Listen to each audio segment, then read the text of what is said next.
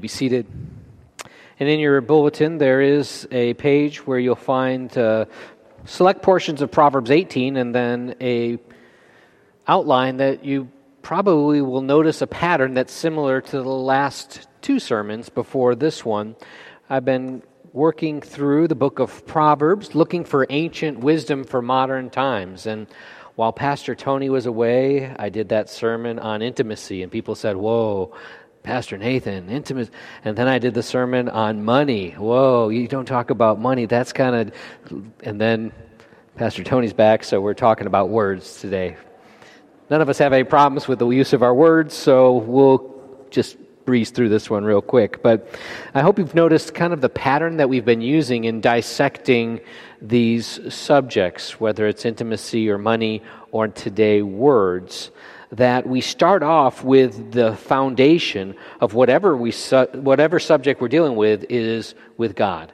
God in creation, God founding, God establishing, God beginning. God began intimacy with one man and one woman in marriage. He began money by saying, "It's all mine. I made it. It belongs to me, and you are a steward of what I give you." And today in words, we're going to see God being the foundation, the beginning point of understanding the use of words. And then we go through sort of like the rows of an orchard or of a berry patch, picking fruit off of this wonderful book of Proverbs and putting into various baskets the helpful things in that subject and some of the harmful things in each of those subjects. And as we put together the different categories of helpful and harmful, we wrap things up with realizing that the life, death, and resurrection of Jesus Christ, the story of Christ redeeming us, really comes to play in each of these areas because we fail. There's brokenness in our intimacy, and we need Jesus. There's brokenness in the way that we have used and continue to misuse our finances, so we need Jesus, our master, to serve, his guidance on where the treasure of our heart should be. And today, with our words, Jesus is going to redeem those words as the Word made flesh. So, the Bible describes an entire spectrum of the way that words are used. And let's start with God. God speaks and uses words within the Trinity to himself, and it's called his counsel. He takes counsel. Let us make man in our own image. God also speaks to creation. Let it be, and it is, through creating it, and then through managing and providentially governing and ordering all that's there through his words. He speaks to himself, to the creation, and then the crown of creation, human beings. He reveals to us his will for us, who he is and how we are to live. He reveals it in creation. He reveals it in special revelation, his word. Then there's us, people. We also, in our direction towards God, speak to him, our prayers, our adoration, our confession, our thanksgiving, our supplication. In that direction, we use a lot of words. We also talk to ourselves. That's okay. It's healthy. You're not crazy, all right? There's this inner dialogue that we have with ourselves, subconscious and conscious, where we are processing the world around us. And what shapes our conversation with ourselves is sometimes the world, and sometimes it's our own flesh, and sometimes it's the devil speaking lies into our lives. So we need to shape our words and the way that we speak to ourselves by the Word of God, by what God says is true and noble and right, and to think on those things. But we not only think in terms of speaking to God, speaking to ourselves, but the book of Proverbs is particularly rich and particularly focused on the way that you and I speak with one another. And that's where we're going to be gathering most of the fruit from the book of Proverbs and putting it in our baskets. And that's what I did this week. I went through those 31 chapters of the book and tried to break them down into categories of helpful and harmful use of words.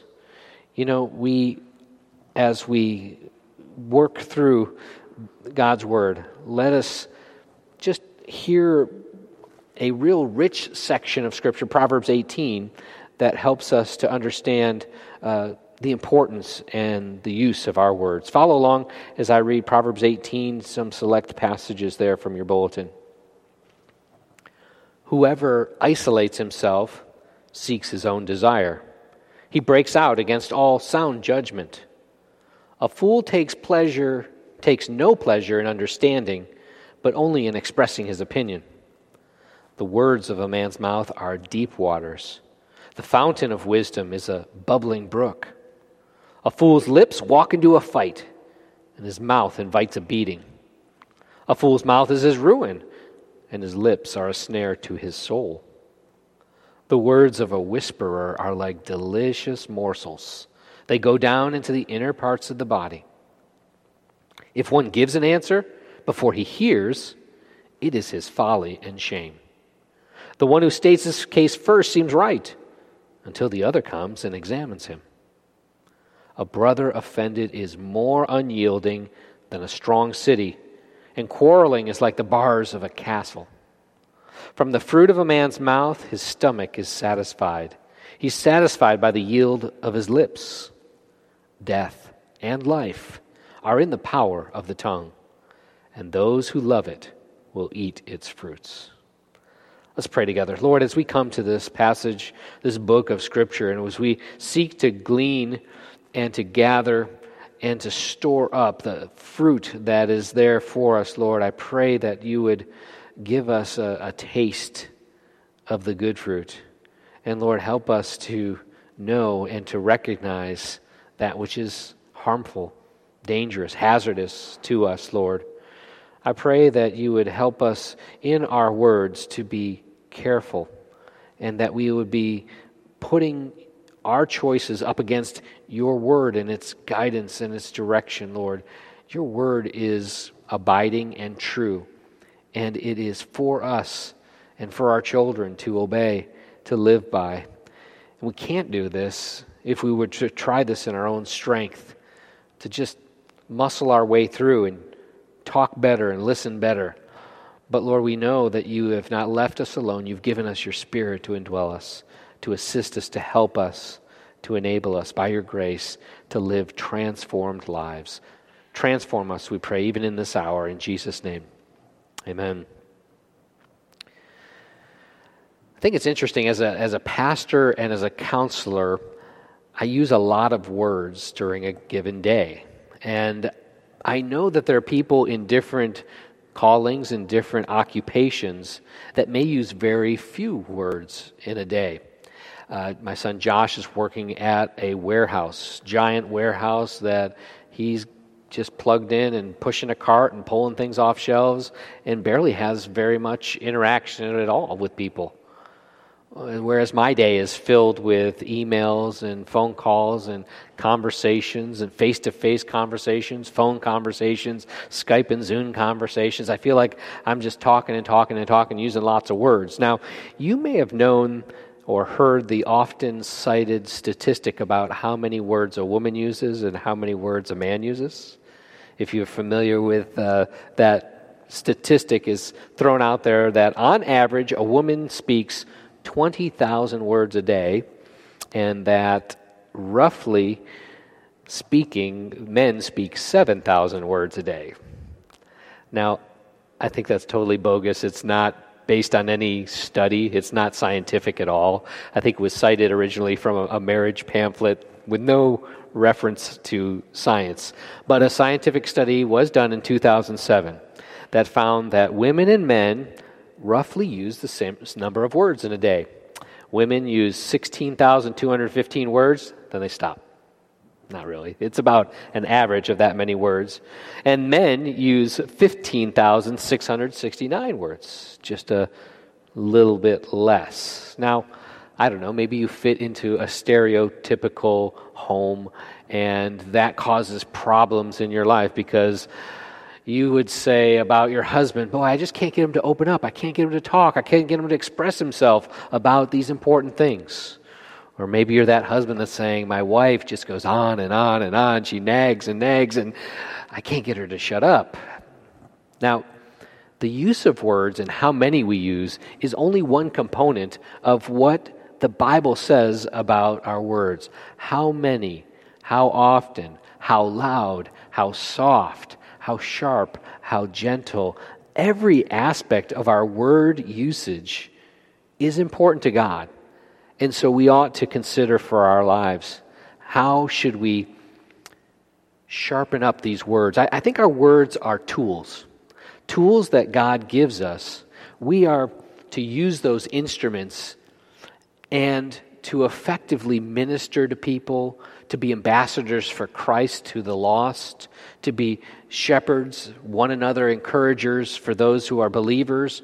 But sometimes those words are like out of tune. They're dull. And so we have to go to the blacksmith or the forge, and we need to get to that grindstone and really sharpen up those words so that they're better fit. They're just right. They're, to use another illustration that comes from Colossians chapter 4, that they're well seasoned. The Apostle Paul says that in Colossians 4:6, let your speech be always gracious, seasoned with salt, so that you might know how to answer each person. I want you to take your seasoning up to the next level, because we should have more than just salt in our pantry, right? If I were to go to your home and I were to see all the spices there in your pantry, you probably only use 5 or 6, and the rest of them are just kind of like, you've used once for that or once for that. Well, I want you to develop an increasing use of seasoning of your speech so that it may be the right word for that person. It might be a custom fit for the person who you're trying to talk to, reach to. And so you're using just the right season. That person who's been a little dull of hearing, who's more set in their ways, you might have to have a little more pow. You might have to pull out the cayenne pepper sauce. You might have to pull out the chili powder and really season your words so that they get the message. But there's some, specifically the sorrowing and the suffering, that you're going to have to use more of those subtle spices, more of those gentle spices, so that with graciousness, in both cases, you're serving up those words so they fit the listener. This guy needs this seasoning. This gal needs that seasoning. And it's our job to serve up the best words as we can, to serve them up in such a way that they would be received and taken in and appreciated as well needed. But guess what? I'll say this as an aside. You're ultimately not responsible for whether somebody hears your words or not. Remember Jesus, the best teacher, the person who perfectly epitomized being full of grace and full of truth, had people who walked away from him, had people who didn't listen to him, who misunderstood his message. So as perfect and well-seasoned you can be with your words, and maybe as sharp and careful as you can be with those instruments, you will not get your message across every time. Deal with it, okay? But let's attempt to create better ways of using our words. And so, like the past few weeks, I've told you, email me for the complete list of the Proverbs that I'm going to go through, because there's just too many for you to write down. And I don't want to slow us down by giving you the verse reference for every proverb that I speak. But let's begin with this first foundational point. Going back to creation, God speaks. You remember Genesis 1:1? In the beginning, God created the heavens and the earth. The earth was without form and void, and darkness was over the face of the deep. And the Spirit of God was hovering over the face of the waters. And God said, "Let there be light." Everything that is has been called into existence by God's creative word. He declared it to exist. And not only did he use his words to call it into the being, but then he uses words, because words matter, to define what those things are. It says that God called the light day, he called the darkness night, and there was evening and there was morning the first day. God speaks things into existence with his words, and then he defines their purpose, their intention, what they're to be by words as well. Words matter. They're important. They start with God's definition of things.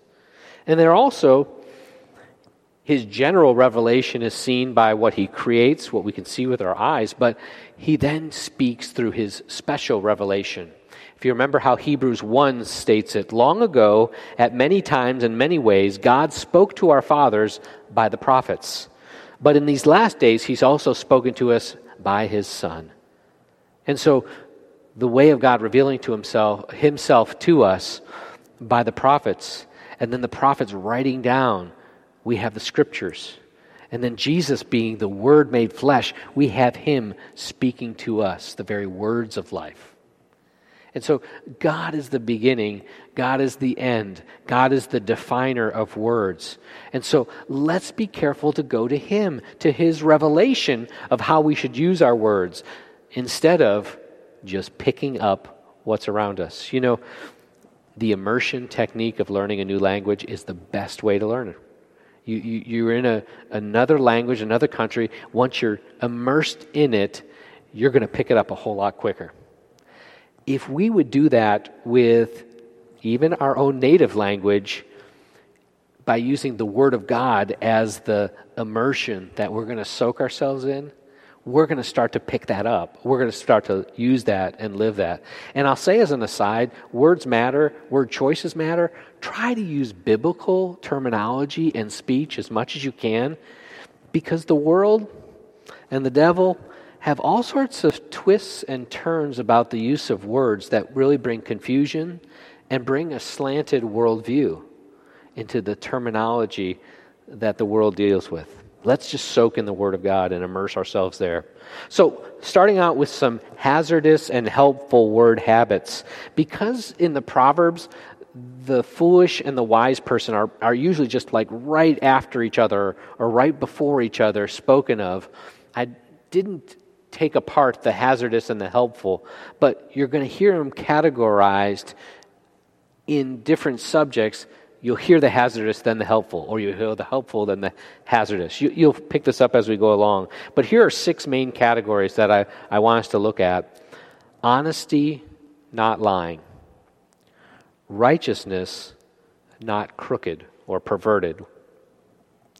Listening versus babbling. My fun word last week was the sluggard. This week it's the babbler. That's just a good sounding word that fits that person who just talks and talks and talks. Slander and gossip. Rash words versus apt or gentle words. And then listening to or ignoring words then have consequences. So those were the baskets that I set up as I went through copy, paste, the different scriptures from Proverbs 1 to Proverbs 31. And as you put those in the same basket, you start to look at those fruit and examine them together. It's interesting the comparisons you'll see. You know, the formers of the Westminster Confession of Faith that we recited today, they took the 10 Commandments, and particularly the 9th commandment, and described that 9th commandment, which is, you shall not bear false witness, and took it apart into the things that are required in that 9th commandment, in the way that we use our words, and what sins are forbidden in that same requirement, or in that same commandment.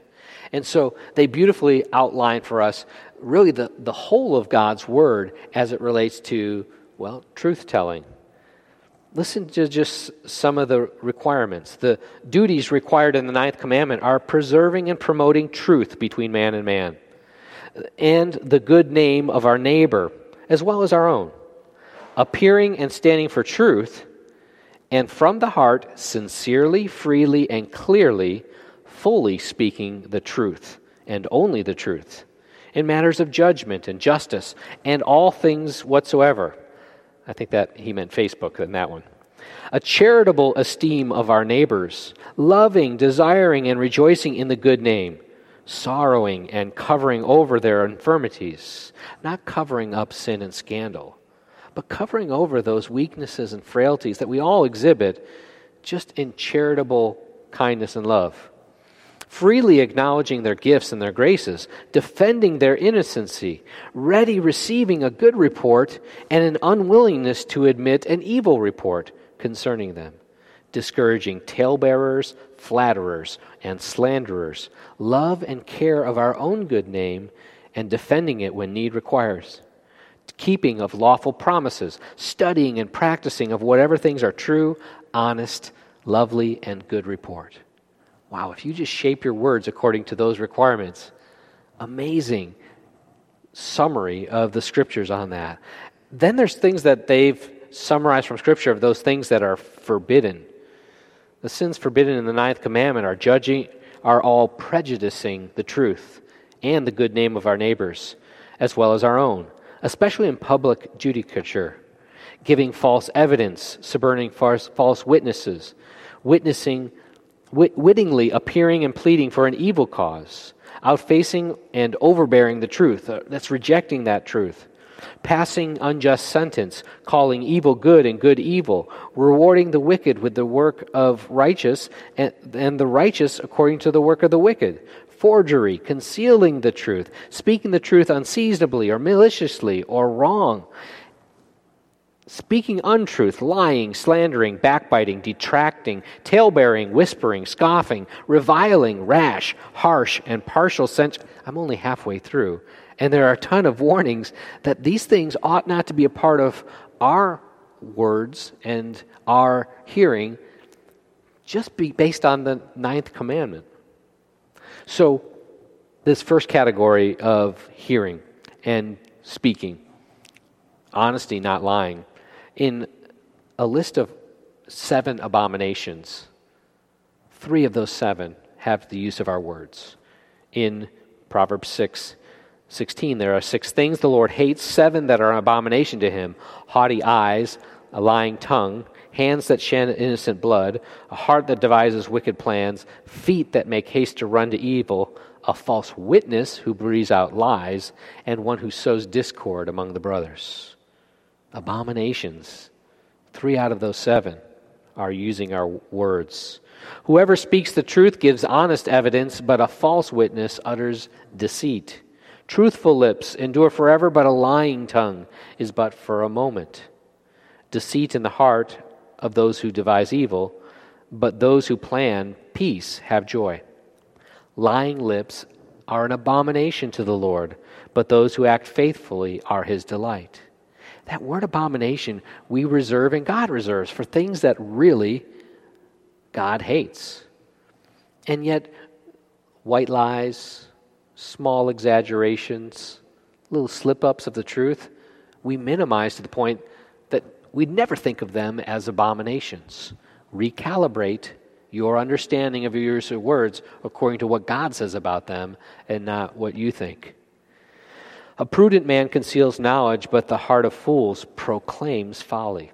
A faithful witness does not lie, but a false witness breathes out lies. A truthful witness saves lives, but one who breathes out lies is deceitful. There's punishment that will come to the false witness. They will perish. By wise guidance you can wage war, and in an abundance of counselors there is victory. An evildoer listens to wicked lips, and a liar gives ears to a mischievous tongue.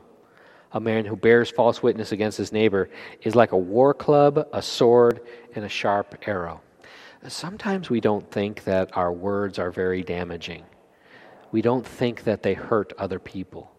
But when the Proverbs describe a war club, a sword, or a sharp arrow, be careful with how you use those words. They're as deadly and dangerous as any of those weapons just mentioned. Honesty, not lying. Righteousness, not crooked speech or perverted speech. Proverbs 8 says, "Hear, for I will speak noble things, and from my lips will come what is right. My mouth will utter truth. Wickedness is an abomination to my lips. All the words of my mouth are righteous, and there's nothing twisted or crooked." The imagery here of words ought to be straight and right and correct. That's how God wants them to be. But there's the father of lies. There is the one who would take God's truth and pervert it or twist it or turn it and make it crooked. And we ought not to follow in the father of lies. The thoughts of the righteous are just. The counsels of the wicked are deceit. The words of the wicked lie in wait for blood, but the mouth of the upright delivers them. An evil man is ensnared by the transgression of his lips, but the righteous escapes trouble. You've seen when somebody gets caught in their lies and it traps them, their lips actually trap them because they just dug themselves a giant hole. Open your mouth for the mute and for the rights of all who are destitute. This is a righteous use of our mouths when we are speaking up for those who can't speak up for themselves. Open your mouth, judge righteously, defend the rights of the poor and the needy. That's righteous use, not crooked or perverted words. How about listening versus babbling? We should be slow to speak, but quick to listen. But often we fall into the trap of just ready, fire, aim with our words. And we just shoot off what is our opinion. Proverbs knows that about us and says, the wise of heart will receive commandments, but a babbling fool will come to ruin. On the lips of him who has understanding, wisdom is found, but a rod is for the back of him who lacks sense. The wise lay up knowledge, but the mouth of the fool brings ruin near. Whoever guards his mouth preserves his life. He who opens wide his lips comes to ruin. A fool takes no pleasure in understanding, but only in expressing his opinion. Do you fall into this trap sometimes where somebody is telling you their opinion, and while they're speaking, you're not listening, but you're formulating what you're going to say about what they said? So you're not listening, you're just going to get ready to unload your viewpoint. That's foolish. A fool's mouth is his ruin. His lips are a snare to his soul. The purpose of a man's heart are like deep water, and a man of understanding will draw it out. The connection that Jesus makes between our heart and our mouth, that out of the overflow of the heart that the mouth speaks. So when you hear the mouth speaking, that's really deeper waters that you need to draw out sometimes. Have you had this experience? You see somebody, everything about the way they look, something's not right, and you say, "How you doing?" And they say, "Fine." Well, that's pretty shallow water right there. You need to get to the deeper water of really what's going on in their heart. If you're going to be a friend to that person, if you're going to be a brother or sister to that person, a caring confidant, go and dig deeper into what's going on in their hearts. Slander and gossip. I made this its own section because there are so many instances throughout Proverbs of slander and gossip, and because it is probably the most prominent way that I see the devil dividing the unity of believers, through slander and through gossip. Slander is saying something that's untrue about somebody in a public way or behind their back. Gossip is saying something that may or may not be true, but you're saying it to somebody who doesn't need to hear it, who ought not to hear it. It's a private matter, or it's tale-bearing, as the scriptures say. We're telling tales on somebody, maybe so we can look like we're in the know. We have the inside track on things. And usually it involves putting somebody down so that I look better. Slander and gossip. Now hear what Proverbs says on this. The one who conceals hatred has lying lips. Whoever utters slander is a fool. Do not slander a servant to his master, lest he curse you and you be held guilty. With the mouth, the godless man would destroy his neighbor, but by knowledge the righteous are delivered. Whoever belittles his neighbor lacks sense, but a man of understanding remains silent. Whoever goes about slandering reveals secrets, but he who is trustworthy in spirit keeps things covered. A worthless man plots evil, and his speech is like a scorching fire. A dishonest man spreads strife, and a whisperer separates close friends. Can I tell you that there have been so many close relationships that I've seen destroyed because of gossip and because of slander? It is a wicked poison that we need to defend against. And be careful, not only not to do it, but here's what the other half of this is. Don't entertain gossip and slander either. You know, when somebody shares with you, oh, I got to tell you about so-and-so, would you please be willing to be courageous and say, well, hold on just a second. If you're suspecting that they're just going to run them down or let you know about all their sins, you might just say, oh, hey, before you tell me about Joe, have you talked to him about that? That's the place that we start, right? Matthew 18 says, if your brother offends you, go to him, between you and him. If he hears you, you win your brother. And only if he doesn't hear you do you bring anyone else into this matter. Gossip, slander, tale-bearing, it has many guises and excuses that we have for it, but let's keep watch on our tongue over those things. Rash words as opposed to apt words, gentle words. The rash words are like sword thrusts, but the tongue of the wise brings healing. Are you leaving a wake of destruction when you have conversations with people? Stabbed bodies all around because your words are rash or they're harsh. Proverbs 15 says, a soft answer turns away wrath, but a harsh word stirs up anger. The tongue of the wise commends knowledge, but the mouths of fools pour out folly. A gentle tongue is a tree of life, but perverseness in it breaks the spirit. A hot-tempered man stirs up strife, but he who is slow to anger quiets contention. To make an apt answer is a joy to man, and a word in season, how good it is. It's like the Proverbs can't describe how beautiful enough. They can't even put words to it. They have to give images and pictures in your mind of how wonderful it is to have good, apt, and gentle words, but how dangerous those rash and angry words can be. The heart of the righteous ponders how to answer, but the mouth of the wicked pours out evil things. Whoever restrains his words has knowledge, and he who has a cool spirit is a man of understanding. The beginning of strife is like the letting out of water, so quit before a quarrel breaks out. Picture a dam holding back a river, and the conversation is escalating, and the dam starts to get breached. Strife starts to come out in this relationship, in this conversation. When do you work to fix that? Right away. Nip it in the bud.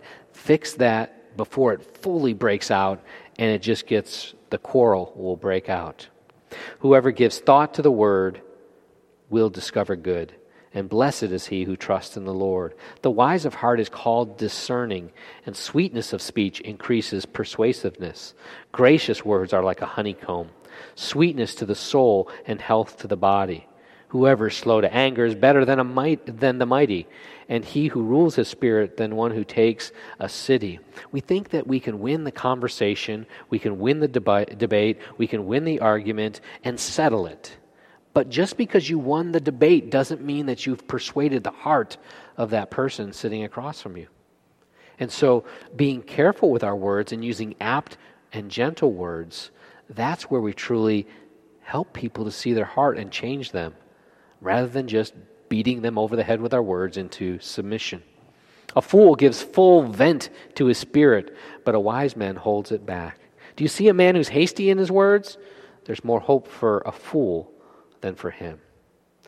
In the end, I think Jesus is our guide in how we speak apt words. He spoke full of grace and full of truth. There is no diminishing of truth so that he could be extra sweet and gracious. But there was no lack of grace and sweetness and kindness when he spoke that very truth that needed to be heard. It's discernment, it's prudence, it's care that it takes for us to develop that. But are you willing to immerse yourself in what the scriptures say about using wise words so that you can imitate Christ in these things? This last section I've entitled, Listening or Ignoring Words Have Consequences. And I really just want to cut to the chase that passage that's in your bulletin, Proverbs 18. Every day I deal with verse 13 and verse 17. As I pastor and shepherd, as I parent, as I counsel, as I go about life, verse 13 tells me that I'm a fool if I give an answer before I hear it. That if you seek me out for an answer, I'm foolish to give you an answer before I listen to you, before I hear you. And verse 17 then goes on to say, the one who states his case first seems right until the other comes and examines him. Reserve judgment. Don't be prejudiced by hearing one side of the story and not the other. Withhold your judgment until you hear the whole thing. How foolish I look when I see that article on the internet, and that makes total sense to me. So I blast that out and say, this is the truth. And then I don't even bother to check that there's another side to this story, and actually some other people have some valid things to say. And I haven't heard the whole matter, and I just shoot off something too quickly. I prejudice myself by only listening to one side of the story. If we're going to be wise in the use of our words, we need to carefully listen to the matter before we answer it. Jesus is the Word made flesh for us. Jesus is fulfilled the office of prophet by revealing to us by His Word and Spirit the will of God for our salvation. That's the first and foremost.